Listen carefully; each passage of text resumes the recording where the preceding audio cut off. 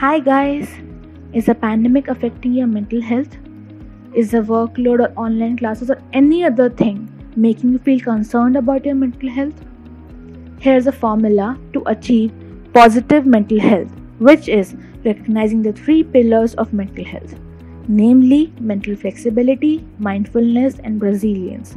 The first pillar is mental flexibility, the ability to adjust thinking and behavior quickly in order to deal with various circumstances differently.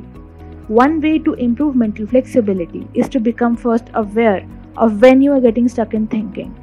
When you realize that you are telling yourself that you can't do something, is when you need to pivot and reset your mindset to tell yourself that maybe you can. Processing and letting go of grudges and resentments will also keep you from moving forward in your life and not stuck in your past. The second pillar is mindfulness, which is a mindset achieved by focusing awareness on the present moment and the ability to acknowledge and accept your feelings, thoughts, and bodily sensations. One mindfulness strategy is 5-4-3-2-1 grounding technique.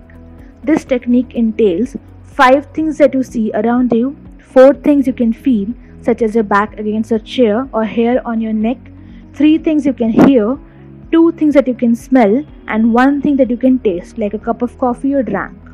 Practicing this exercise will ground you to the present moment and settle your cluttered mind that can easily be littered with worries and perseverating. The last pillar is resilience, the capacity to recover swiftly from difficult situations or experiences in life. One way to begin building resilience is to recognize the lessons that can be learned from difficult situations in life. Reframing your thinking to a growth mindset will enable you to overcome difficult experiences.